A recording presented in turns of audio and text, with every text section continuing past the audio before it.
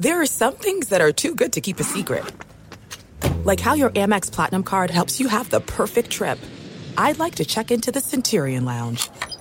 Or how it seems like you always get those hard-to-snag tables. Ooh, yum. And how you get the most out of select can't-miss events.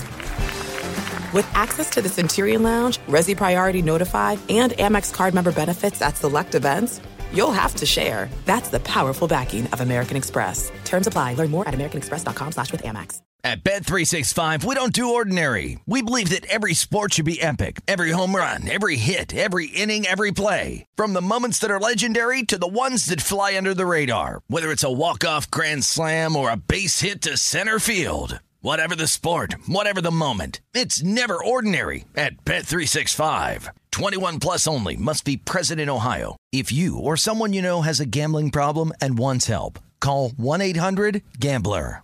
I bet you're smart. Yeah, and you like to hold your own in the group chat. We can help you drop even more knowledge. My name is Martine Powers. And I'm Elahe Izadi. We host a daily news podcast called Post Reports.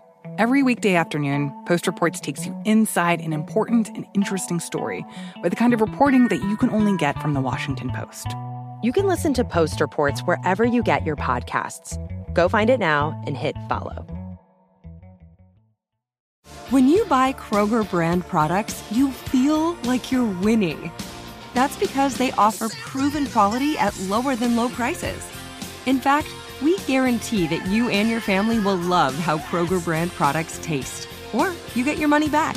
So next time you're shopping for the family, look for delicious Kroger brand products, because they'll make you all feel like you're winning. Shop now, in-store, or online. Kroger, fresh for everyone. America's two great pastimes collide on this podcast. It is baseball and making money from the dog days of summer through the October Classic. Greg Bases Peterson's going to be free swinging at the betting board as he tries to hit a grand slam for your bankroll. Now here is GP. A tremendous Thursday to one and all. Welcome into the Zuni Tequila Studios for MLB Overtime Betting.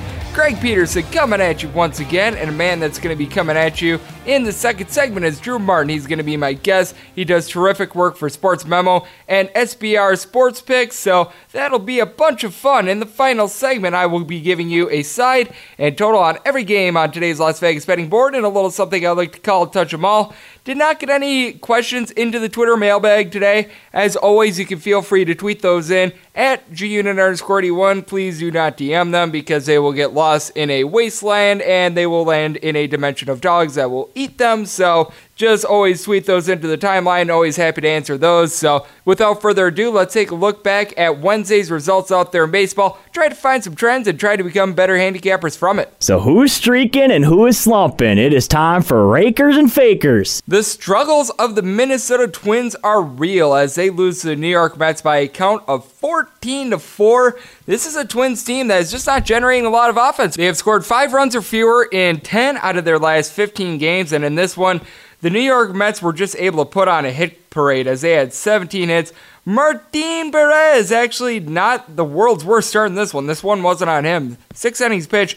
He gives up 2 runs, one of which was earned, including a home run, but the bullpen and the fielding of the Minnesota Twins came back to bite them. Ahir Adrianza had to pitch the 9th inning. It was so bad. He wound up going an inning, giving up 3 runs, but Matt McGill winds up staying out there for an inning. I can't remember the last time I've seen this. He gave up 6 runs, and none of the 6 runs were earned. Trevor May winds up giving up 3 runs, all of which were earned in an inning as well. As for the New York Mets, they got a home run out of Amid Rosario, his 10th of the year. Dominic Smith, his 9th, and Pete Alonso's 31st. And how about the Mets getting a quality start out of Jason Vargas? He's been up and down recently, but in this one, not too bad. 6 innings pitched, he gives up 3 runs, all of which were earned. And the bullpen of the Mets looks to be making a little bit of improvement. Chris Meza winds up giving up a run in 2 innings. And Jursic Familia, Spanish for blown save, a clean inning from him as the Minnesota Twins. Bright spots were C.J. Cron and Mitch Garver getting home runs. For Garver, his 15th, and Nelson Cruz, his 18th, as the Twins actually are a more profitable team on the road than at home. I do think that's worth noting. Worth noting that the St. Louis Cardinals finally picked it up with the bat. They get a 6-5 win over the Pittsburgh Pirates. In this one, the St. Louis Cardinals had a pair of home runs. Tyler O'Neill, his 5th of the year, and Paul Goldschmidt, his 18th, as Daniel Ponce de Leon gave his worst start of his career. 3 2/3 innings. He gives up 4 runs, all of which were earned, but the bullpen of the St. Louis Cardinals, terrific. You had 5 guys go a combined 5 1/3 innings, giving up just 1 run. Carlos Martinez gave up that run. He's been struggling a little bit out there in the bullpen, but all in all, a terrific showing there. And for the Pittsburgh Pirates, they were able to get a little bit of offense themselves as Sterling Marte gets his 16th home run of the year, and Chris Archer just continues to not give a good start. 6 innings pitch, he gave up 3 runs, all of which were earned. For him, this wasn't bad, but how about Michael Felice and Francisco Liriano not having a good time of it in the 7th?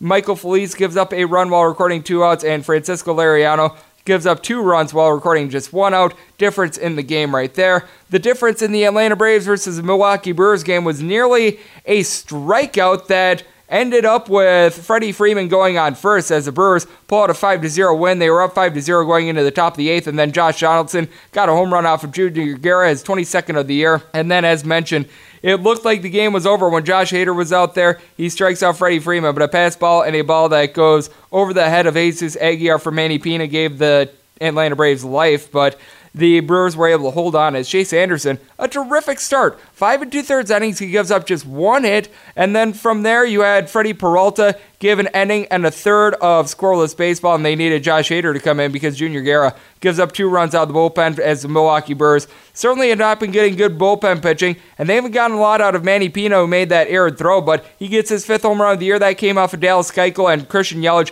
his 34th off of Keuchel, as Dallas in this one did not have his best start. 5 2/3 innings, he gives up 5 runs, 4 of which were earned. But for the Atlanta Braves, they certainly have been getting some good bullpen pitching as Chad Sabatka and Josh Shamlin go a combined 2 1/3 innings. They don't give up a single run, which kept the total under. The Cincinnati Reds continue to hit unders at about a 63 to 64% clip, and the Cubs continue to win 2/3 of their games at home as the Cubs get a 5-2 win over the Reds. Sonny Gray, another pretty good start from him. 6 innings pitch, he gives up 2 runs. Now those 2 runs were solo home runs, as going deep for the Cubs, Addison Russell is 6th of the year and Chris Bryant is 20th. But then you had 2 runs given up out of the bullpen by Dylan Hernandez while recording just 1 out. He is by far the least trustworthy Reds bullpen arm, as the Reds have a top 10 bullpen ERA, but he has a 6.92 ERA.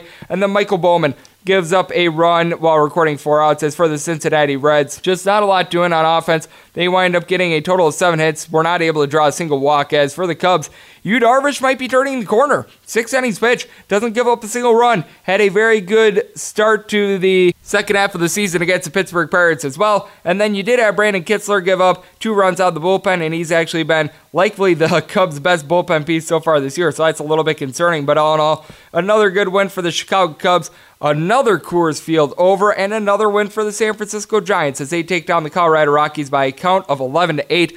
I believe the Giants have now scored 6 runs or more in, I would like to say, 11 out of their last 15 games, and they've won 13 out of their last 15, as they are all of a sudden back in the wild card hunt. As for the Colorado Rockies, they were able to get some boom in this one from Trevor Story, his 22nd home run of the year, and Ryan McMahon, his 9th, but it was John Gray who got touched up early and often. 5 1/3 innings, he gives up 6 runs, all of which were earned, including 2 home runs. And for the Giants, going deep, Dominic Solano, his 2nd home run of the year, and Stephen Voigt, his 4th, and Sean Anderson, not a great start in this one. 4 1/3 innings, he gives up 5 runs, all of which were earned, but the bullpen did its job. They go 4 2/3 innings, giving up 3 runs. Now, the man that gave up all 3 of those runs was Andrew Suarez. He certainly has not had a good time of it. He only got 5 outs in the process, but how about just how white hot the San Francisco Giants are and how cold the Colorado Rockies are? Ever since the All-Star break, this team has went 2-5 and is 6-15 in their last 21 overall, so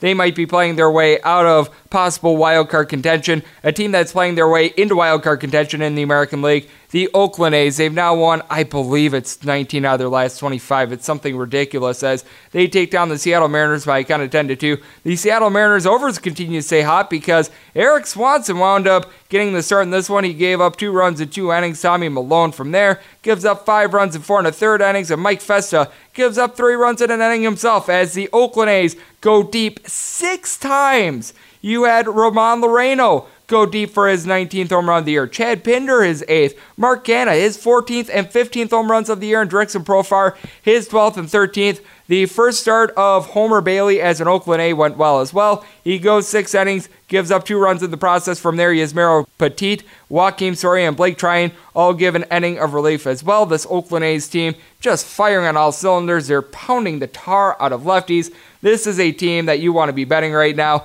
A team that you haven't been wanting to bet a lot of this year, the Baltimore Orioles. They get the job done against Washington Nationals by a count of 9-2. In this one, Eric Fetty wound up giving a very good start, actually, for the Nationals. He goes 6 innings, he gives up 1 run, but then the bullpen that looked like it was rectifying itself just reared its ugly head. Wander Suero records 1 out, he gives up 3 runs. Javi Guerra, he gives up 4 runs, 2 of which were earned, and he records only an out. And then you had Matt Grace give up a run in an inning as well. As for the Washington Nationals, the lone real bright spot they had with this team was the fact that Adam Eaton got 2 RBI. They really weren't able to hit Gabriel Ynoa and company, as Aaron Brooks wound up getting his start in this one. Once again, he goes 2 2/3 innings. He gives up 1 run in the process, and then Ynoa 4 1/3 innings, a little bit of a failed starter here, but he gives up just 1 run in the process. So give it to the Baltimore Orioles. Their wholesale approach whenever they've had Aaron Brooks as a starter, 2-0, and they wound up getting some offense from one Trey Boom Boom Mancini. He hits 2 home runs in this one, his 18th and 19th of the campaign. A team that got a lot of offense late as well was the Cleveland Indians.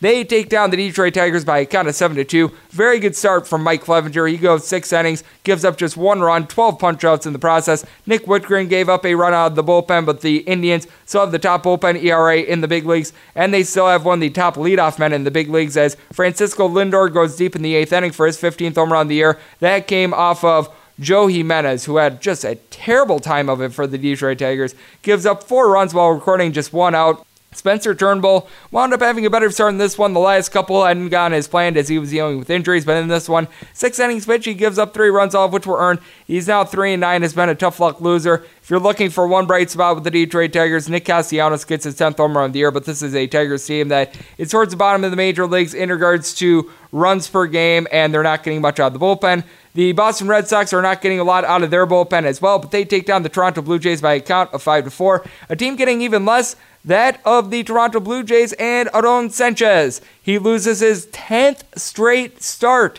He goes 5 innings in this one. He gives up 4 runs, all of which were earned, including a home run. For the Boston Red Sox, supplying that boom, Rafael Devers, his 18th of the year. From there, Nick Kingham and Ken Giles provide 3 innings of relief and give up 1 run. So the Toronto Blue Jays bullpen looks a little bit better.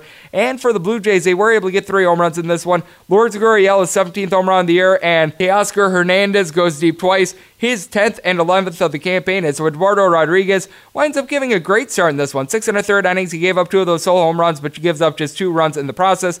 From there, you had Brandon Workman record the final 5 outs. He gave up 1 run in the process, and then Josh Taylor also gave up a run. He only recorded 1 out along the way, as the Boston Red Sox are a team that's hitting overs at about a 58% or so clip, so they certainly have been hot to that. The San Diego Padres have been a little bit of an over team, and the Miami Marlins, well, they've actually been pitching really well recently, and that led to the Padres getting a 3-2 win, as the Padres were able to get a home run in this one for Boston Hedges, the 7th of the year, but more importantly, Chris Paddock looks like Chris Paddock again. This is a guy that we remember from the beginning of the year. 7 2/3 innings, gives up 1 hit in the process, 1 earned run. Now that was a solo home run, supplying that Jarlin Castro his 7th home run of the year, but past that, nothing doing for the Miami Marlins, as Trevor Richards continues to be a guy that you really can't bet on. 3-11 on the year. 5 innings pitch, he gives up 3 runs, all of which were earned. It just seems like Murphy's Law hits this guy. He certainly should not have this record with a 4.24 ERA, but you did have some good bullpen pitching from the Marlins. 4 relievers going combined 4 innings, not giving up a single run and just 1 hit in the process, but the Marlins bats just were not able to get going on Wednesday. A team whose bats were able to get going, the Arizona Diamondbacks, they just completely crushed the Texas Rangers by a count of 19-4. In this one, for the Arizona Diamondbacks, they were able to overcome Robbie Ray, giving up 3 home runs and 4 total runs in 6 innings, and that's because they put up a touchdown in the first inning and 5 runs in the second. So for those of you that took the over, it cashed in the top of the second inning. As for the Texas Rangers, Jesse Chavez, not a good start. He goes 2/3 of an inning. He gives up 7 runs, all of which were earned. Adrian Sampson, from there, gets 4 outs. He gives up 5 runs, all of which were earned, including 2 home runs. You then had to bring in Phillips Valdez, who gave up 2 runs in 2 innings, and the chain just continues. Kyle Bird comes in to get 5 outs. He gives up 3 runs in the process. Tim Fedorowicz wound up having to pitch the ninth inning. He's a position player, was that bad. The good news is Taylor Guerreri winds up going 2 1/3 innings, giving up 1 run, but it was an unearned run, and that dropped his ERA to a 13.50. That's all the Texas Rangers can hang their hat on other than the offense. Logan Forsythe gets his 5th home run of the year, and Danny Santana goes deep twice. Those were his 12th and 13th home runs of the year. But for the Arizona Diamondbacks, how about this chart? Eduardo Escobar, 2 home runs, his 20th and 21st of the year. Gerard Dyson goes deep, his 6th home run of the year. Carson Kelly is 11th, and Kevin Cron is 5th. Needless to say, everything went right for the Arizona Diamondbacks, who are in the top 5 in the big leagues in regards to home runs per game on the road, and one of the most profitable road teams on the year as well. The Kansas City Royals are a little bit more profitable at home than on the road, and they take another one for the Chicago White Sox. 7-5 the final. For the White Sox, they're just not getting good starting pitching right now. Ivan Nova goes 4 2/3 innings, gives up 6 runs, all of which were earned. From there, the bullpen wasn't bad. Jace Fry, Kelvin Herrera, and Adam Colome combined to go 3 1/3 innings, giving up 1 run in the process. And for the Chicago White Sox, they were able to get 2 late home runs out of guys that got their first home run of the year. A.J. Reed was able to go deep, and then you also had Ryan Goings going yard. And for the Kansas City Royals, and yes, I just used that pun, Danny Duffy had a nice start, 6 innings pitch. He gives up 2 runs, both of which were earned. And then Willie Peralta wound up giving up 3 runs in the 9th inning, including one of those home runs. But the Kansas City Royals able to get the job done with a bunch of small balls. They were able to get 12 hits and went 5 of 12 with men in scoring position. And then there are 2 games that are currently going on as I'm doing this podcast. This one's about to wrap up bottom of the 9th inning. The Astros take down the LA Angels. Currently, I've gotten a score of 11-1. My apologies if this turns into something like 11-2, but the Houston Astros just jumped all over the LA Angels, and you got another terrific start out of Garrett Cole. Cole winds up going 7 innings. He gets 11 strikeouts. He gave up 1 run. That 1 run was a solo home run. Dustin Garneau, his first home run of the year, so good for him. But a man that was giving up far more than that, Felix Pena of the LA Angels. He winds up going 4 2/3 innings. Clearly, he actually might need an opener for him because he gives up 8 runs, all of which were earned, and things didn't get much better from there, as going 2 2/3 innings and giving up 3 runs. Luke Bard and Luis Garcia went in and got 5 outs, so that was clearly a good sign. But for the Houston Astros, they were just hitting the ball all over the yard, highlighted by George Springer getting his 21st home run of the year, Michael Brantley his 13th, and then the Houston Astros bullpen from there, able to give 2 solid innings as well. And then this game wound up having one of the longest rain delays you'll ever see. It started back up at 10:30 p.m. Eastern after first pitch was 7 o'clock. It was a nearly 3-hour rain delay, and currently, as I see it right now, the Dodgers are up on the Philadelphia Phillies 6-2 in the top of the 8th inning. Needless to say, the starters in this game were not long, as the game was 1-0 going into a rain delay, and since then, the Dodgers have been able to open it up. David Freese goes deep in the 7th inning for his 9th home run of the year, and Justin Turner down for what? His 12th. For the LA Dodgers, right now, they're getting some very good bullpen pitching. Julio Arias wound up giving up 2 runs, but both of those were unearned. You've had Pedro Baez being able to give 5 outs, and then Casey Sadler, newly acquired from the Rays, he gave 2 outs as well. But for the Philadelphia Phillies, their bullpen pitching not doing so well. Nick Pivetta gave up a run in his very, very short start, but then you had Juan Niasco wind up giving up 2 runs for this team. Austin Davis has given up a run, and he is still currently out there, and Edgar Garcia gave up a run himself for the Philadelphia Phillies. They have only 1 hit in this game, by the way, so things clearly not going well for this Philadelphia Phillies offense. And that is a weird way to end this, but what did we all learn from MLB baseball on Wednesday? The New York Mets might be firing on all cylinders, and the Twins might be in for some great regression and are actually a little bit less trustworthy at home than they are on the road. The Pittsburgh Pirates are playing a lot of overs right now, but the St. Louis Cardinals might finally have their bats back.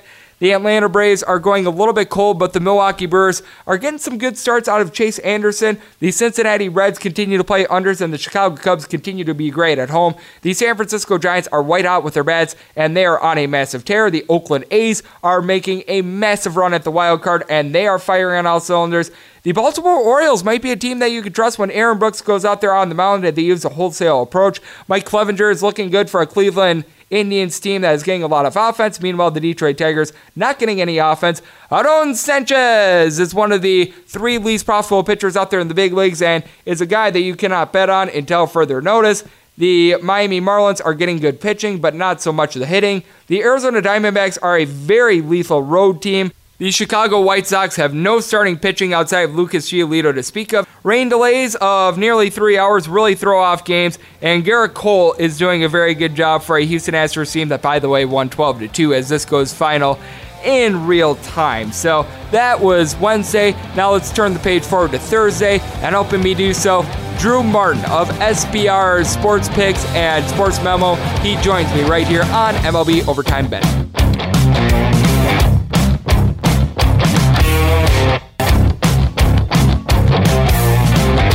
Greg is going to the bullpen as he makes a call to the Azuña hotline. And we're back here on MLB Overtime Betting. Greg Peterson coming at you from the Azuña Tequila Studios out here in lovely Las Vegas. We've had this gentleman on the podcast once before, and I thought, you know what? We should get him back on here because he is a tremendous handicapper and sports bettor for sportsmemo.com and SBR Sports Picks. You can find him on Twitter at Drew Martin Bets. And he is out there in the lovely state of Florida, where I'm sure it's nice, warm, and sunny, just like him. Drew, how are you doing today?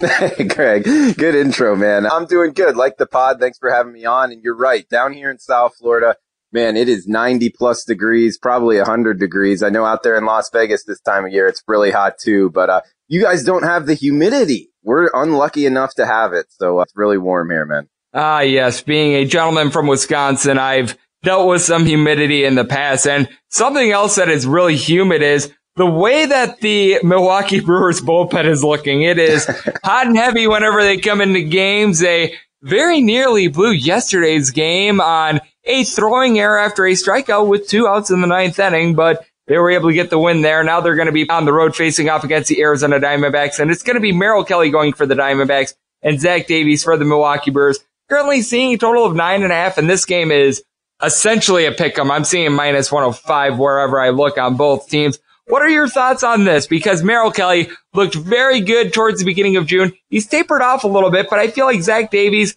a pretty similar pitcher. And I actually noticed that the Diamondbacks, not quite as good of a home team as they are a road team. Yeah, no, that's a good point as far as unique situation there with the D-backs playing better on the road. Zach Davies, a guy that it seems like the markets have kind of been fading, looking for a little regression with his numbers. Overall, I like him. I like guys that can change speed. I have him circled as bet on a little bit more than fade. For Arizona, I had an unknown pitcher preparing for tomorrow's card. Merrill Kelly, I'm not a guy that has been involved with him much. You know, this Milwaukee Brewers club, they can really rake. And right now, performing very well against the Braves, holding on to the win like you mentioned.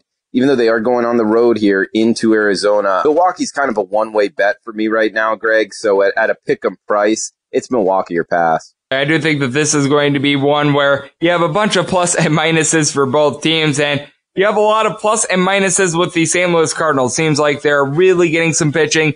The bats came alive on Wednesday, but all in all, ever since the beginning of the month of June, they've really been missing guys like Marcell Ozuna and Yadier Molina, as they're going to have one of their better starters going, as it is going to be the Cincinnati Reds playing host to them, Tanner Roark versus Dakota Hudson. And currently noticing that the Reds are about a minus 120 favorite. Dakota Hudson is a guy that I really like because he does a very good job of keeping the ball on the ground. And as we know, the Reds are hitting their unders at over a 60% clip. With this total at 9.5 shaded to the over, I just have to look at the under here. Yeah, I agree with you. I mean, Roark's out of his own. Dakota Hudson, he's been a good pitcher overall. Well, you know, from a side perspective, I'm interested because the market seems to have caught on to what Cincinnati's been able to do of late. You know, this is a team that plays hard. They got a lot of guys that really get after it, Puig and company. And they're just not quitting on the season, even though, you know, they're not at the top of the division. Their run differential is pretty impressive. And I think that that's going to start paying dividends here more so than not in the win-loss column. So in these NL Central matchups, I am looking to bet more on the Reds than fade them. So Cardinals have been good as well. So this isn't a game I'll likely get involved in. I mean, minus 120 for the Reds. I think that price is about right. But speaking for both the Cards and the Reds, I'm looking to be more involved betting on them than fading them in the near future, Greg. Absolutely, as we do have Drew Martin joining me right here on the podcast, and a gentleman that I really don't know why he's getting so much steam on him is Dinelson Lamet of the San Diego Padres. He's going to be a slight favorite as the Padres are on the road against the Miami Marlins on Thursday.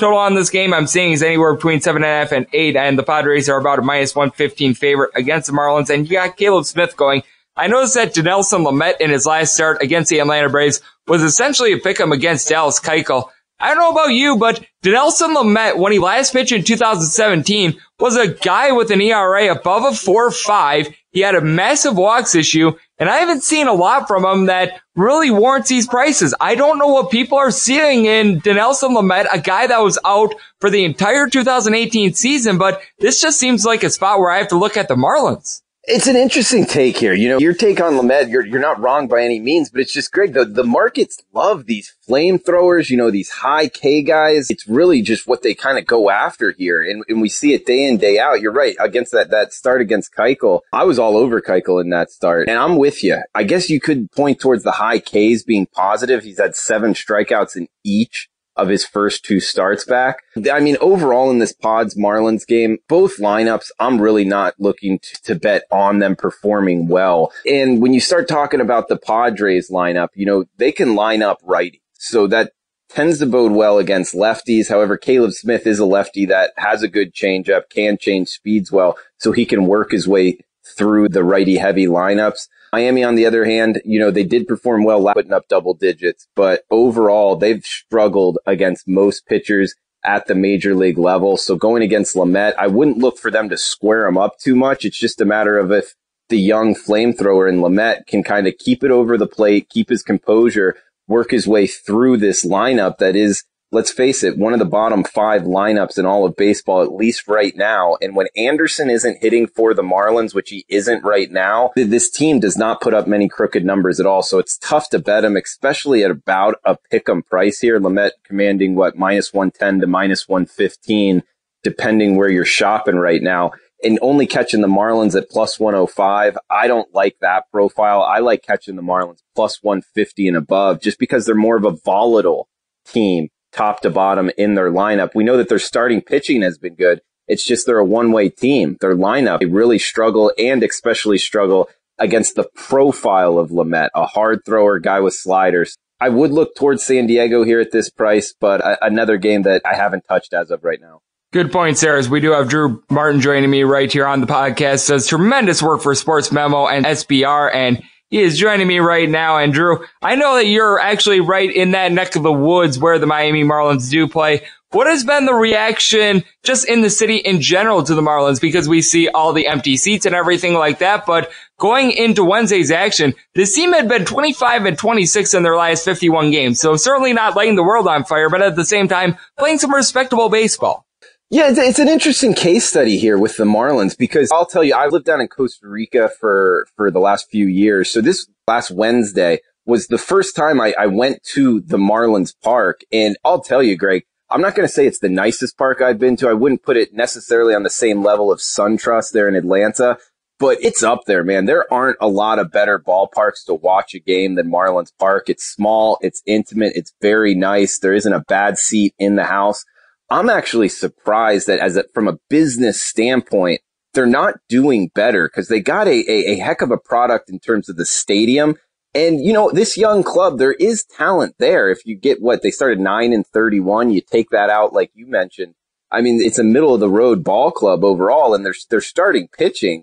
There aren't a lot of teams out there in MLB that I would put above them, top to bottom starting rotation. So the Marlins, I'm kind of perplexed by it, why they're not getting more, butts in the seats, so to speak. But I would point to the fact that it's not in the best location. They changed from the Florida Marlins to the Miami Marlins because Dade County put up most of the money to build the stadium. So I think that they lost a lot of fan base from Palm Beach and Fort Lauderdale in making that move down to kind of more South Miami, where the old Orange Bowl used to be. So that's the reason, kind of business standpoint, I think they're not doing better. But overall, the sentiment here, people are starting to get onto it as far as the pitching being good. But overall, I mean, you gotta really win. When you start talking South Florida sports, there's a lot of Northeastern people here that like winners. So like the Heat, and they went on their run with LeBron and D Wade. You couldn't get into the stadium, Greg. But when teams start, being 500 or less, South Florida just kind of sells out, and it's not really hardcore fans, so to speak, like you're used to in Wisconsin. Oh, absolutely. The Green Bay Packers, never an empty seat in the house whenever they had a game. Heck, even a scrimmage. They sell out all of that. It is really interesting. And Something else I do find fascinating is this Kansas City Royals versus Chicago White Sox game. You're going to have Brad Keller going on the mound for the Kansas City Royals. He's going to be opposed by Ross Detweiler of the White Sox. This game is currently off the board because I think the White Sox were unsure of who was going to start until the afternoon. It just feels like the White Sox are becoming a team to fade. They're, I guess you could call them advanced numbers going into the All-Star break, showed that they had a few more wins going into the break than maybe they deserved. And Brad Keller has actually been a very good pitcher at home. Out of his 19 starts, only 7 have been made at home. He's 3-3 in those starts. He's given up 2 home runs in over 49 innings, and opponents are hitting nearly a full 100 points lower against him at home than on the road.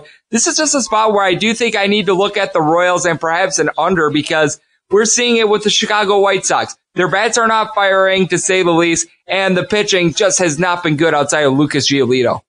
Yeah, you're right. Outside of Lucas Giolito, and even him of recent hasn't been on his top-notch game.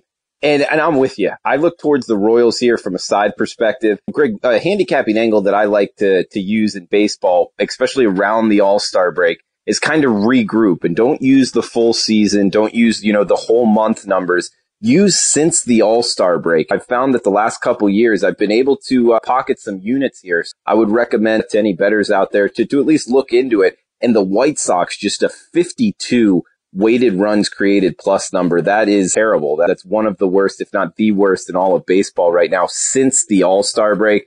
Their lineup is just ice cold and something I would not look to bet on. When you talk baseball, I love riding hot streaks, hot teams, and fading cold teams. It's a very streaky sport in my opinion. So just the White Sox lineup is not a bet on at all. And on the flip side, the Royals have been hot. A 130 weighted runs created plus number. That's 30% over average in MLB. So they've been hitting for some power and seeing the ball very good. So in this game, I'm looking towards Kansas City.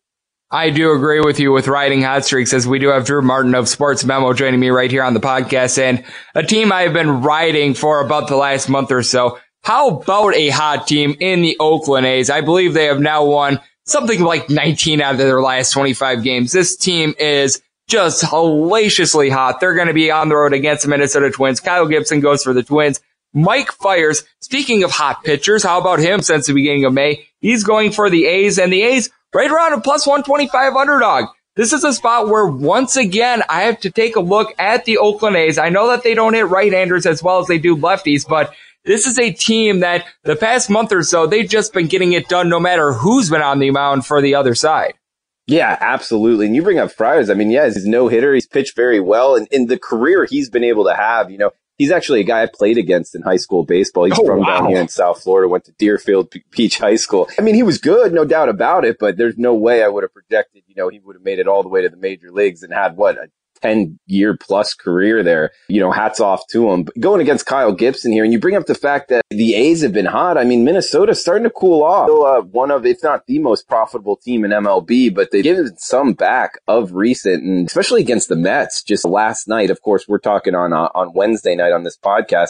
So on Tuesday night, getting kind of smacked around by the Mets in their home ballpark was a little surprising to me, especially because the NL loses the DH on the road. So they're at home. Oakland having to make the trip over. It still wouldn't buck me off of, like we just talked about, riding the hot teams. And Oakland's a lot hotter than Minnesota at this point. So getting a plus price, I'd look towards the A's. I do agree with you. And Drew, is there anything else that you're noticing on the board for Thursday that might be of note? You're going to have Chris Sale pitching for the Boston Red Sox. According to OddsShark, if you bet $100 on every pitcher so far this year, he is the least profitable pitcher out there in the big leagues. We're seeing the LA Angels get hot. They're going to be facing off against the Astros, but you've got Matt Harvey pitching, so you don't know about that. Noah Syndergaard versus Madison Bumgarner. Steven Strasburg versus Julio Teheran.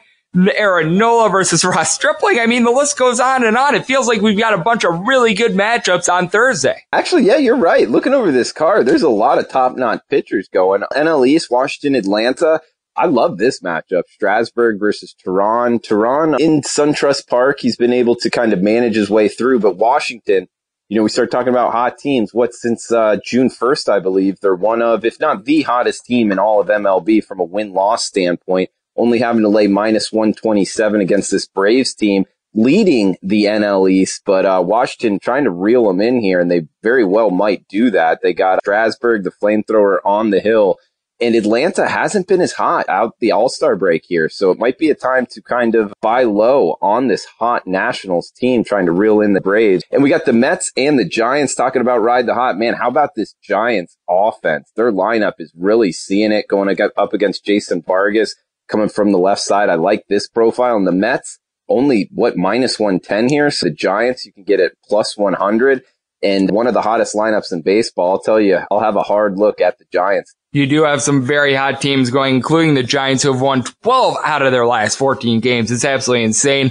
And a man that wins at maybe not quite that clip, as I don't think any handicapper wins 12 out of 14, but a man that does a very good job of it is Mr. Drew Martin, who has been kind enough to join me on the podcast. Drew, let the good people at home know where they can find a little bit more of your work, where they can find you on Twitter, and just where they can get more of your great analysis. Well, thanks for having me, Greg. And you can follow me on Twitter at Drew Martin Bets, just my name with the word bets at the end. Yeah, I'm with sportsmemo.com. My work is there, and also doing, multiple videos with SBR, Sportsbook Review. Starting to get into college football as well. So still handicapping MLB, but putting a lot of time into college football, getting ready for those week 0, week 1 matchups, Greg. Getting excited. Football season not too far away. And guys, feel free to hit me up on Twitter at Drew Martin Bets. Greg, love the podcast, man. Thank you. And I love the insight, as Drew Martin has been my guest right here on MLB Overtime Betting. And coming up next, it is that time that I give you a side and total on every game on Thursday's Las Vegas betting board in a little something I like to call Touch 'em All.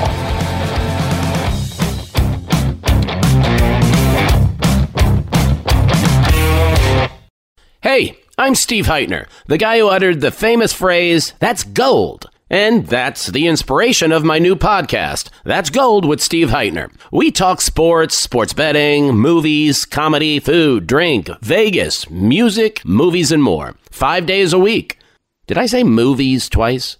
Look, guys love it, whether they're hip or worried about breaking a hip. Find us on Apple and Google Podcasts, as well as Spotify and Stitcher. That's Gold with me, Steve Heitner.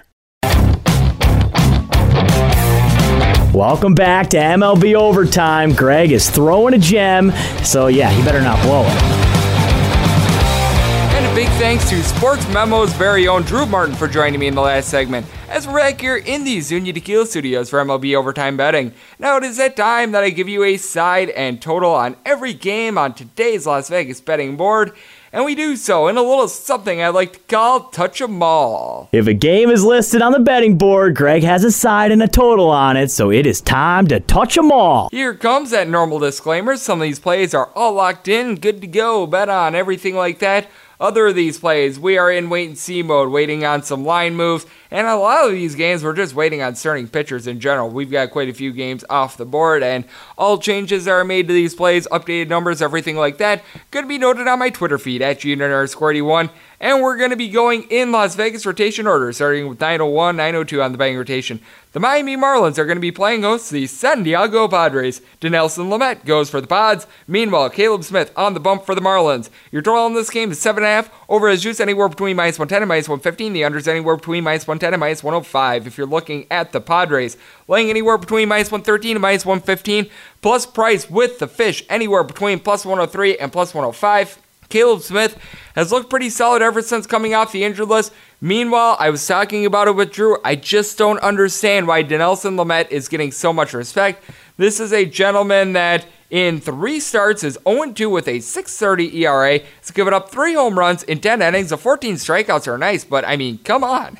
This is one of these things where I think it's a little bit unique, and it has been 2 starts, not 3 for Lamet, but still. Meanwhile, with Caleb Smith, 5-4 record, 3.46 ERA. He has a problem giving up long balls as well. 15 home runs in 78 innings. He has given up 26 walks, but he does a very good job of fanning guys as well, which I feel like is going under the radar with him. He's averaging right around 11 strikeouts per 9 innings. And with this Miami Marlins team, you really don't have a lot of mashers on this squad, but we were talking about Brian Anderson and what he's been doing. 13 home runs for him. He's got right around a 250 average. And now you've got a couple guys really picking it up with regards to their average as well. Miguel Rojas, Garrett Cooper, and Harold Ramirez are all guys that are hitting a 290 or greater. Brian Holiday also hitting above a 300. Cesar Puello, a 285. Now you've got some family bats as well. JT Riddle, Curtis Granderson, Rosel Herrera, Austin Dean. These guys are hitting a 220 or lower, but then you got Sterling Castro, not walking a lot, but he's got a 250 average himself. Neil Walker's back in the fold, he's hitting a 270. And with the Padres, it just feels like this lineup is so feast or famine because you've got Hunter Renfroe and you got Famio Reyes. A combined 54 home runs between those two guys. Both are hitting right around a 245 to a 255. Manny Machado is hitting a 270 to go with his 23 home runs. He's really gotten hot. And I do like Fernando Tatis Jr. at the top of the lineup. He's hitting a 330. 14 home runs, over 14 stolen bases, and Eric Hosmer, 285 average himself, over 60 RBI, but got a couple other guys that need to pick it up with their bat as well. Austin Hedges, Will Myers, Ian Kinsler, Francisco Mejia, all guys hitting a 225 or lower. Greg Garcia is hitting more around a 260, and Manuel Margot, a 245, but all in all, I do trust in the Miami Marlins bullpen a little bit more as well. With the Miami Marlins bullpen, guys like Austin Bryce have really stepped up to the plate. Meanwhile, with the San Diego Padres, aside from Kirby Yates, you really don't have a lot of guys that you can trust in. Guys like Trey Winchester and company just have not looked good in recent weeks. So for that reason, going to be taking the plus price here with the Marlins and the over. Currently seeing steam coming in on the unders, so in wait-and-see mode there, and I certainly don't think the public going to be in a frenzy to back the Marlins. 903, 904 on the betting rotation. The LA Dodgers hit the road to face off against Philadelphia Phillies. Aaron Supernola goes for the Phillies. Ross Stripling for the Dodgers. Your total on this game is between 9 and 9.5. On the 9.5, the under is juice of minus 120. The over is even. Meanwhile, on the 9s, the over has juice of minus 120. The under is even. If you like the LA Dodgers, you're going to be laying anywhere between minus 110 and minus 112. Your plus price on the Phillies is anywhere between plus 102 and even. And I do like the form of Aaron Nola, and Ross Stripling himself had a very good start his last time out against the Boston Red Sox, giving up just one run in that start. But ever since getting back into the starting rotation, he has struggled a little bit.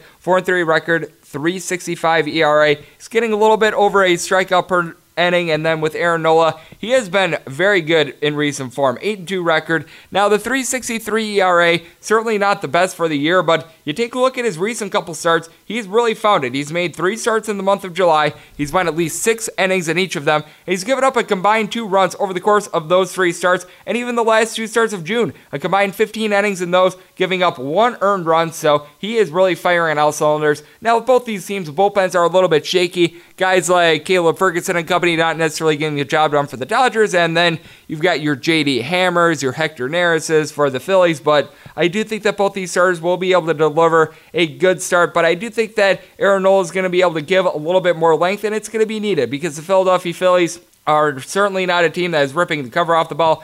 You do have a gentleman in Rhys Hoskins that has 20 home runs at a 263 average, but he hasn't been providing a lot of power recently. Bryce Harper looking better right now. He's got his batting average just below a 260 to go with his 17 home runs, but he is a strikeout machine. You have a couple guys in Cesar Hernandez and Scott Kingery. They're hitting between a 282 and a 288. And then you also have Brad Miller sitting just above a 250, but then you've got the guys that are really struggling as well. Andrew Knapp, Nick Williams, Adam Halsey and Roman Quinn are all guys that are hitting below the Mendoza line. And then with the LA Dodgers, you don't have as many of those famous bats. Now, I will say Russell Martin, Kike Hernandez, and Austin Barnes are all hitting below a 230. And Jock Peterson only a 239 himself. He's got 20 home runs, but has been in a little bit of a power outage. But you got like Max Muncy hitting just below 270, 25 home runs for him. David Freese is hitting above a 300. Alex Verdugo hitting above a 300 himself. Corey Seager hitting in the realm of a 270. You've also got AJ Pollock, who's looked terrific ever since coming off the injured list. Cody Bellinger has a 340 average to go with 34 home runs himself. And I do think that the Dodgers are going to get a decent start out of Ross Stripling, but I think that Aaron Nola will give a better one and will give more length, and that'll allow the Phillies to be able to pull out a lower scoring game. So for that reason, going with the Phillies at a very small plus price and the under. Currently in wait-and-see mode on the under, since this is moving around between 9 and 9.5. Maybe I could get a favorable number on 9.5. And I do anticipate a little bit of public money coming in on the Dodgers.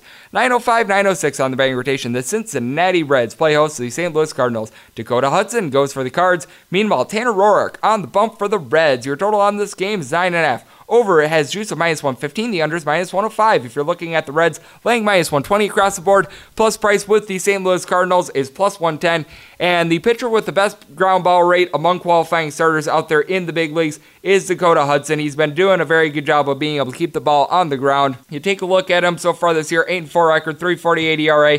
He has given up 14 home runs in 98 1/3 innings. a little bit under 1.3 home runs per 9 innings. Now the walks are an issue. He's given out just over 4 free passes per 9 innings, but in his recent form, he's been pretty good. He wound up giving up 7 runs in that start against the San Diego Padres around out June, but only 1 of which was earned.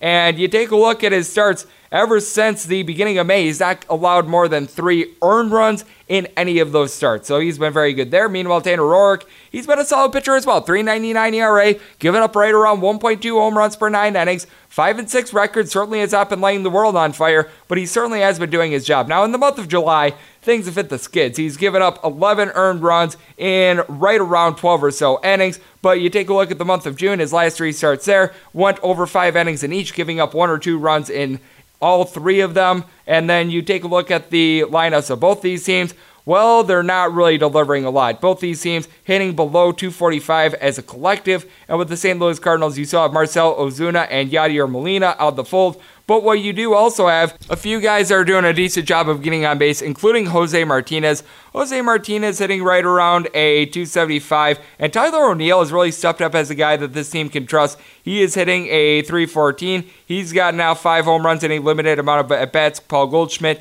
went deep for his 18th home run yesterday. He's hitting right around a 250. Paul DeJong is hitting only a 250 now as well. He's got 13 home runs, and Dexter Feller in that neighborhood as well. You're just noticing a lot of that with this team. They are getting something out of Yario Munoz. He's hitting just below a 300 as well, but Harrison Bader is hitting just above the Mendoza line, which is 200. Colton Wong at 245. Matt Carpenter has not been right all year long. And then you do take a look at the Cincinnati Reds. You don't have a lot of great averages on this team either. Phillip Ervin certainly had a great series against the Colorado Rockies, but he just doesn't receive a lot of playing time in general for this team. Nick Senzel is hitting at 275. And Joey Votto, after a tough start to the year, now hitting just below a 260. Eugenio Suarez certainly is pounding out the home runs with 23 of them, but he's hitting at 246. Yasiel Puig seems to be a fast riser for this team. His batting average hovering right around at 260. He has pounded out 22 home runs, but Derek Diedrich, just 2 home runs since the beginning of the month of June. He's hitting below 220. Scooter Gennett is coming off the injured list, has been a hot mess. Jose Iglesias is hitting at 280, but then you've got Jose Peraza hitting at 240, along with Kyle Farmer, guys like that. There's just not a lot to like about the Cincinnati Reds lineup, but I will say both these teams also do have very good bullpens, which has me a little bit befuddled by this total of 9.5, because I am all aboard the under here. I do think that Dakota Hudson gives a little bit of a better start than Tanner Roark. So for that reason, we are going to be riding with the Cardinals and the under. Already locked in the under in wait and see mode to see if I can get a little bit more of a plus price with the Cardinals. 907, 908 on the betting rotation. The Atlanta Braves play host to the Washington Nationals. Steven Strasburg goes for the Nats. Julio Teheran for the Atlanta Braves. Your total on this game is 9.5. Under is just a minus 115. The over is minus 105. If you're looking at the Braves, getting a plus price here between plus 117 and plus 120. If you're laying it with the Nationals, that's anywhere between minus 127 and minus 130. Steven Strasburg has been getting quite a few wins for the Washington Nationals so far this year, but you take a look at Julio Teheran, other than 2 starts in the month of June in which he just got wrecked. I think he had a combined 12 earned runs in those 2 starts. He has been absolutely terrific so far this year. Julio Teheran has a record of 5-6, 3.71 ERA, but going back to early May, he has given up more than 2 runs in just 2 of his starts, and he's delivering a lot of great length. Now, in those 2 starts that he got blown up, he only went 4 innings in each of them, but he has been consistently going 6 innings, and he's backed up by one of the better bullpens out there in the big leagues. Meanwhile, Steven Strasburg, he's only given up a home run per 9 innings. We all know about the swing and miss stuff, over 10 strikeouts per 9 innings, and you take a look at recent form, it's been pretty good. The 2 starts in July, he gives up 0 runs, but then you take a look back at the month of June, he had 1 start in which he gave up fewer than 3 runs, and he has been continuing to give the team length. He's going 6 innings in nearly all these starts, but he certainly had a little bit of a rough patch there. The Washington Nationals certainly look to be improved with their bullpen as well, so have to give them some high marks there. And with the Washington Nationals, they do have a couple bats that are really doing a good job of getting on base. Trey Turner and Adam Eaton at the top of the lineup, both hitting right around a 280, and then you got Anthony Rendon and Juan Soto, both with on-base percentages nearing a 400. Juan Soto, 17 home runs. Anthony Rendon, 20. Howie Kendrick is now back in the fold, and that is huge because he's hitting at 333. He belted out 12 home runs before dealing with some injury issues. Matt Adams has been hitting some home runs as well, but he's only hitting at 237. Brian Dozier's hitting at 234. Yan Gomes barely above a 200. Michael A. Taylor has not been delivering anything for this team, but Victor Robles is hitting a 250. And then you take a look at the Atlanta Braves. They had a couple rough days out there in the city of Milwaukee, but being someone from Wisconsin, I can tell you that they're not the only ones that have experienced that. And Freddie Freeman, you got to think is going to be able to get them online. He's hitting just below a 374 RBI, 25 home runs. Ronald Acuna Jr. has been terrific in his own right. 290 batting average at the leadoff spot, 23 home runs, a double-digit amount of stolen bases. Josh Donaldson and Dansby Swanson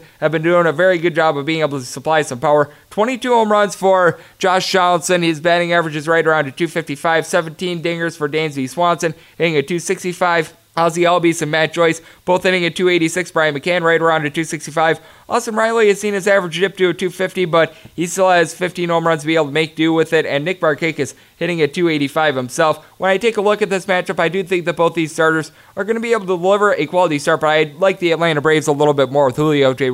being very consistent ever since the month of May and being backed up by a better bullpen. So for that reason, going to be riding the plus price of the Atlanta Braves and the under, looking to see if I can get a little bit of a better number on the Braves. It feels like Steven Strasburg will probably get some steam here, so in wait-and-see mode there, but I've already locked in this total under. 909, 910 on the betting rotation. The Arizona Diamondbacks play us to the Milwaukee Brewers. Zach Davey goes for the Brew Crew. Merrill Kelly for the D-backs. Your total on this game is 9.5. The under has juice of minus 115. The over is minus 105. This is a pick 'em across the board. With the Milwaukee Brewers, you're laying anywhere between minus 105 and minus 106. Meanwhile, the Arizona Diamondbacks laying anywhere between minus 104 and minus 105. And you've got a pair of pitchers that have not necessarily been getting a whole bunch of swing and misses, but have just been solid in general. Zach Davies had a couple rough starts out there in the month of June, but all in all has been very solid, giving up less than a home run per 9 innings, 7-2 record, ERA 2.89. In his 2 starts in the month of July, he has begun to find himself. 11 innings between those two,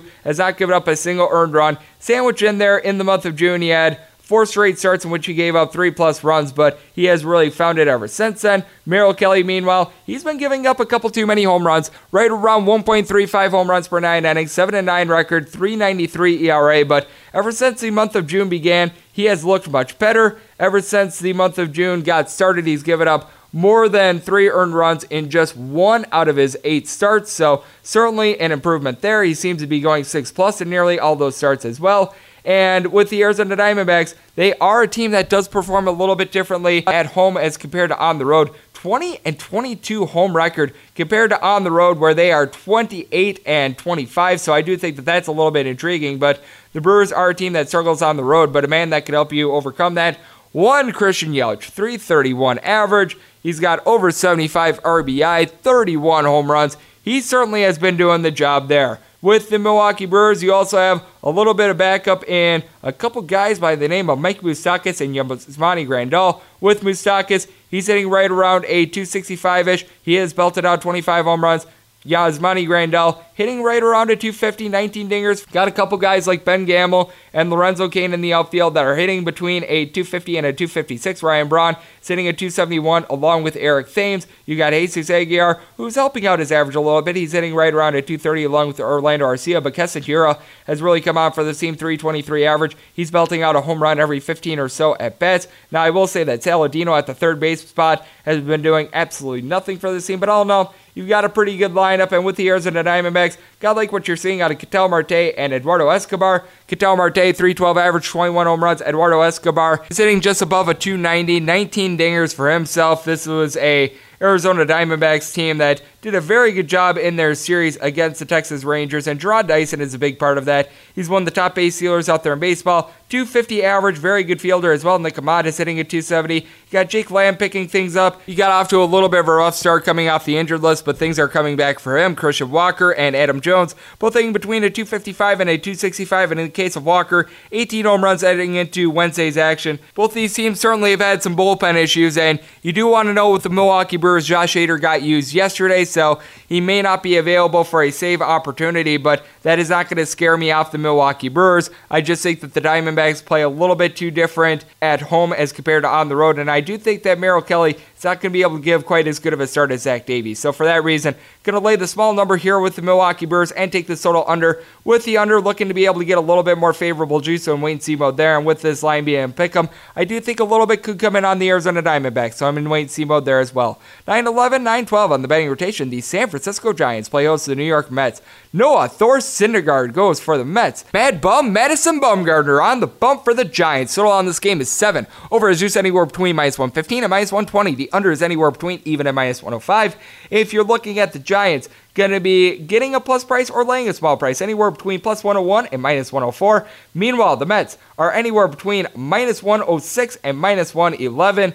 And I do have a lot more faith here in Madison Bumgarner than Noah Syndergaard. Both these guys are coming off some pretty solid starts in their last outing, but with the San Francisco Giants, this team is just as hot as flames right now. They have won 10 out of their last 12 games. Madison Bumgarner has pitched better than his record would indicate. 5-7 record in 116 and 2/3 innings. He's given up 17 home runs, so he's been doing a little bit of a bad job in that regard, but you take a look at him ever since the month of June, he's given up more than 3 earned runs in just one of those starts, and heck, you even date it back to since May 18th, he's given up just 3 or more runs in one start. Meanwhile, with Mr. Syndergaard, certainly has been an up and down year for him.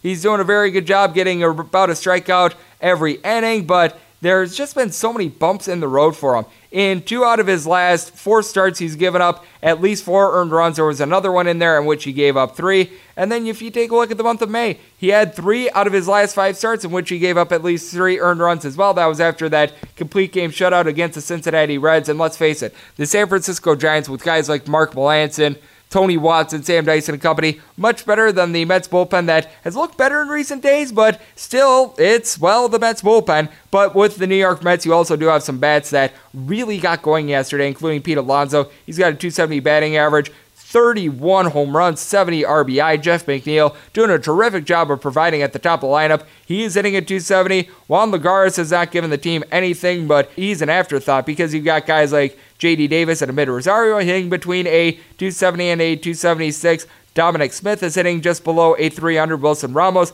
hitting a .267 himself. Robinson Cano and Todd Frazier between a .245 and a .255 batting average for them. You also have to like the fact that Michael Conforto has his average back up to a .250 to go along with his 17 home runs, and Denny Echeverria is even now hitting a .250. Meanwhile, you take a look at the San Francisco Giants. Kevin Pillar is now doing a very good job providing for this team. .256 batting average, 12 home runs, over 50 RBI. The Kung Fu Panda, Pablo Sandoval, he's got a double-digit amount of home runs. His batting average is hovering right around a .262, and Donovan Solano all of a sudden has really become a difference maker for this team. He is hitting above a .340. You've got Austin Slater, who's hitting above a .300 for this team as well in the outfield. Corey Dickerson has been great ever since getting called up for this team as well. He's hitting a .350, so the outfielders that this team is finding are all turning to gold. Mike Yastrzemski now hitting a .260. He's got a little bit of pop in the bat. Brandon Belt has gotten his average back to a .245. He's got a double-digit amount of home runs. You also have to like that Buster Posey whenever he's out there hitting right around a .260, along with his understudy at the catcher spot, Stephen Voigt, who's hitting a .270. So things really coming alive for these bats of the San Francisco Giants, and I think that this hot streak really does continue, and I like Madison Bumgarner a whole heck of a lot more in this spot than I do in Noah Syndergaard. So for that reason, we are going to be riding with the San Francisco Giants and the total over. With the over, I'd like to see if the juice comes down to -110, but certainly going to be playing it, and I do anticipate a little bit of money coming in on Thor. So in wait-and-see mode on both of those. 9-13, 9-14 on the betting rotation, as we are going to have an off-the-board festival here in the next couple. It is the Chicago White Sox on the road against the Kansas City Royals. Brad Keller goes for the Royals. Ross Detweiler for the Chicago White Sox. This game is presently off the board because there was a little bit of doubt as to who would be starting in this game for the Chicago White Sox. And I will say that Brad Keller certainly looks a whole lot better right now than Ross Detweiler. Detweiler actually had to make a long relief appearance a few days ago against the Oakland A's. It didn't go as planned. Right now, in 14 1/3 innings, he's got a 5.02 ERA. Just has never really been a great pitcher in general. Meanwhile, Brad Keller, for the year, has actually been a very unprofitable pitcher, 5-9 record. But what I will say for him, in his 7 starts at home, he is 3-3. He's given up just 2 home runs in 49 innings at home, and opponents are hitting a $182 off of him. And with the Chicago White Sox, their whole lineup just has not been able to figure things out ever since the All-Star break. Jose Abreu, for the year, has been doing a very good job. He's hitting at 270. He has belted out 21 home runs to go with 70 RBI. Yohan Moncada still hitting above a 300. He's got 16 home runs. And I will say that James McCann and John Jay are both providing batting averages above a 230, but Yomer Sanchez and Ryan Cordell, along with Charlie Tilson, are in between a 232 and a 242. You've got a couple guys that are really doing even worse than that as well. Jose Rondon, Wellington Castillo, and Yonder Alonso all hitting below the Mendoza line. Now, Lourdes Garcia is hitting a 285, and Tim Anderson is currently out of the fold. He's hitting a 315. That is certainly being felt. And with the Kansas City Royals, you certainly do have a couple guys that are not doing a sterling job with the bat as well. Bubba Starlin, Billy Hamilton, Lucas Duda, Cam Gallagher, and Ryan O'Hearn are all guys that are hitting a 225 or lower, and Nicky Lopez only hitting a 236 himself. But even though he's hitting a 243, you gotta like what you're seeing out of Jorge Soler. He has belted out 25 home runs. Alex Gordon and Hunter Dozier hitting between a 275 and a 287 themselves. Chesler Cuthbert hitting nearly a 300. Adalberto Mondesi hitting a 270 and leads the league in regards to stolen bases. And Whit Merrifield has his batting average above a 310 as well. Early leans on this one has to be to the Kansas City Royals. I know that the White Sox certainly do have a decent bullpen with guys like Aaron Bummer and Evan Marshall and company, but with the Kansas City Royals, you're getting some good pitching out of guys like Ian Kennedy and Jake Diekman. So leaning towards the Kansas City Royals and this total under, but as always, check back in the morning on my Twitter feed at @GNR_81 for set plays there. We move on to 9:15, 9:16 on the betting rotation, which will be coupled in a doubleheader because 9:25, 9:26 also involves these two teams as the Tampa Bay Rays hit the road to face off against Domingo Germán.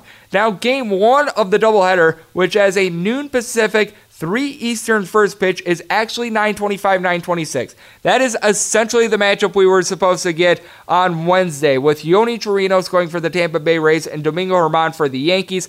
When this game went off the board, I was seeing the Yankees as quite a bit of a favorite. I would say that they were right around a minus 160 to minus 165 favorite. Tampa Bay Rays were an underdog at right around plus 150. Total on the game was 10 at most spots, with the juice varying a little bit, but you should expect that in this one. And for that game, you could just go back to yesterday's podcast. I went fully in depth in that one, as Yoni Chirinos has seen just 3 out of his 14 starts go over Domingo Germán. Meanwhile, he doesn't necessarily have the best peripheral numbers, but coming off the injured list, he certainly has done very well for the New York Yankees. In that one, I was on the Yankees and the under, unless if we see a massive line move and we get similar numbers, I will once again be on the Yankees and the under there. Meanwhile, with the 9:15, 9:16 game, this is the second game out of the doubleheader. This has a 4:05 p.m. Pacific first pitch, 7:05 p.m. Eastern. It is currently Charlie Morton going for the Tampa Bay Rays. It was supposed to be J.A. Happ going for the New York Yankees, but that looks like it has been changed, as currently I am seeing to be announced for the Yankees. And from the buzz I am seeing on Twitter, it might be a situation where Chad Green opens for J.A. Happ, but right now it is very hard to tell. But what I can tell you right now is that the Tampa Bay Rays are getting something out of Travis Arno. We all recall the game on Monday in which he was able to pound out 3 home runs for the Tampa Bay Rays. This team just has a lot of guys that have between 13 and 17 home runs and similar batting averages. Yandy Diaz, Avisail Garcia, Tommy Pham, all fall in that neighborhood, all hitting between a 278 and a 280. Austin Meadows hitting a 291 with his 13 home runs. William Adames and Kevin Kiermaier hitting between a 245 and a 252. You have to like that. Mark Bruseo has been hitting a 350 for this team as well. And then you've got Mike Zunino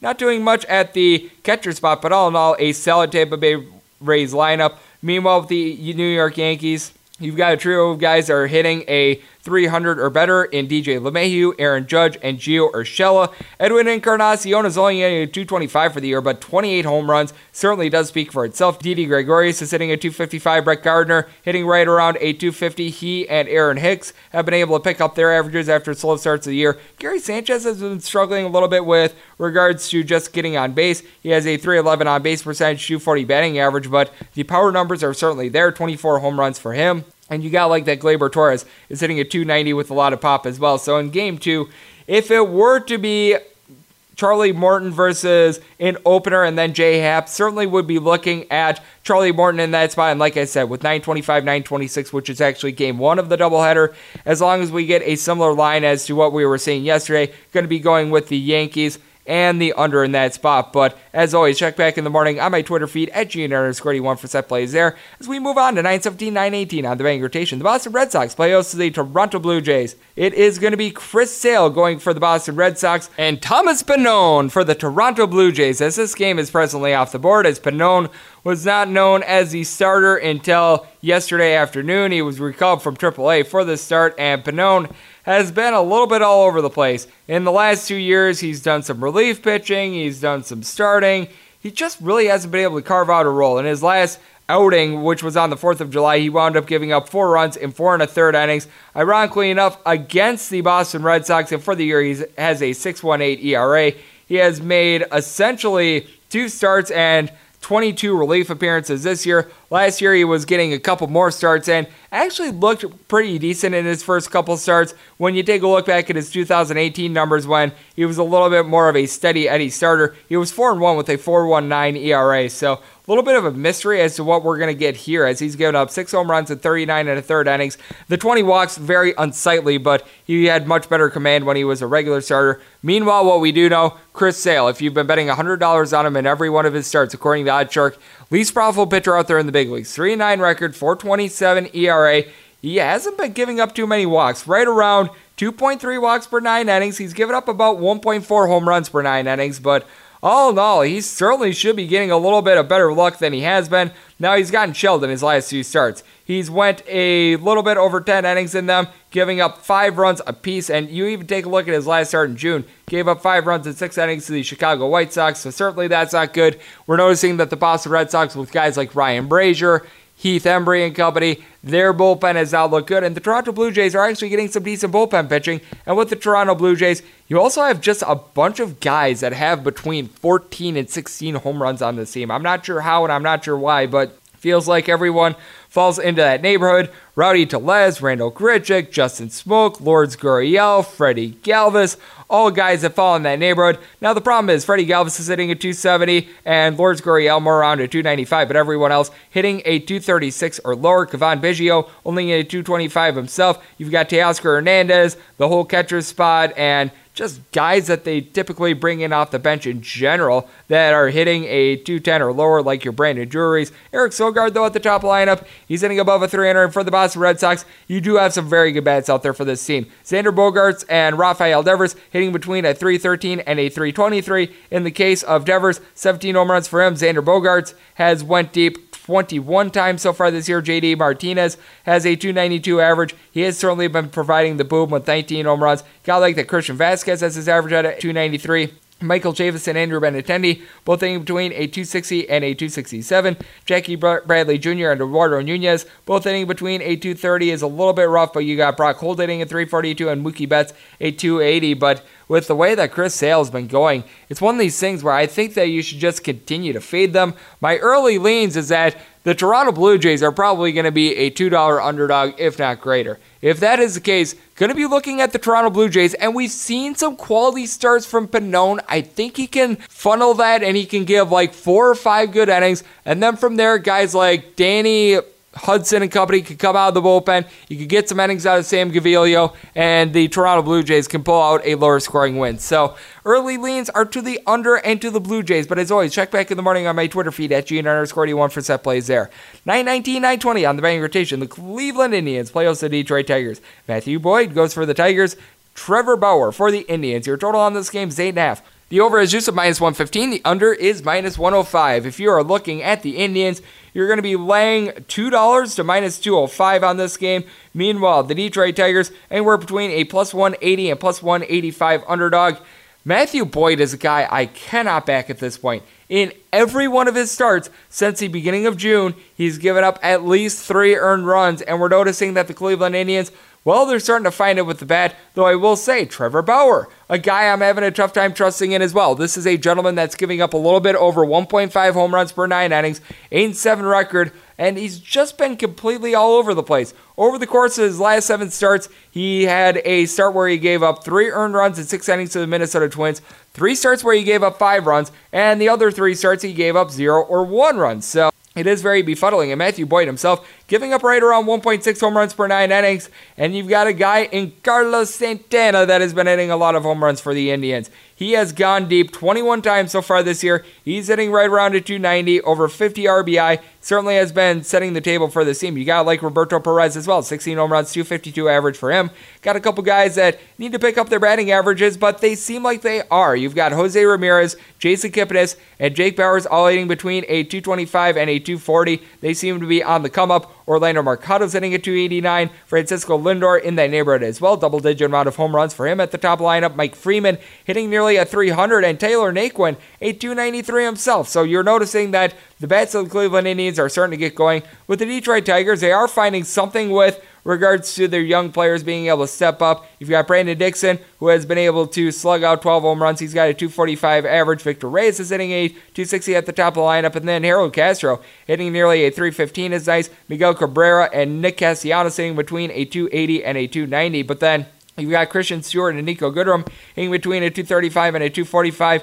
Then the fall becomes real. Jordan Nix, Grayson Greiner, Gordon Beckham, Ronnie Rodriguez, and Jaime Candelario. All guys are hitting a 220 or lower. You could throw Jody Mercer in there as well. And the Detroit Tigers bullpen, it has been getting spent heavily recently. Now, Matthew Boyd, even though he has had some regression, he has been able to give a lot of innings, but that is something that you do want to note. And I do think that Bauer is going to be able to carve up a lineup that, let's face it, just has not been very good all year long for the Detroit Tigers. So, going to be looking at the run line of the Cleveland Indians in this spot. Currently seeing at minus 105. Like to be able to get even or maybe even a little bit of a plus price. So, I'm holding off there. And I do think that both these starters give up a couple runs. But I just think that Matthew Boyd's recent form leads me to the over. Would like to see if I'm able to get a little bit of better juice there. But we're going to be riding out both of those. 921, 922 on the betting rotation. The Minnesota Twins play the Oakland A's. Mike Straight fires goes for the A's. Kyle Gibson for the Twins. Total on this game is 10.5. Over and under, both at minus 110. If you like the Twins, you're going to be laying anywhere between minus 135 and minus 137. Your plus price with the A's is anywhere between plus 125 and plus 127. Mike Fiers has been absolutely terrific. Ever since the beginning of the month of May, he has given up 3 earned runs or fewer in every one of his starts. He got off to a rough first month or so of the year, but ever since then, things have really calmed down, and it's not necessarily due to punch-outs. This is a guy that's getting right around 6.2, 6.3 strikeouts per 9 innings. Certainly doesn't have great swing and miss stuff. And for Kyle Gibson, he has been one of the most profitable pitchers out there in the big leagues. 8-4 record, 4.03 ERA.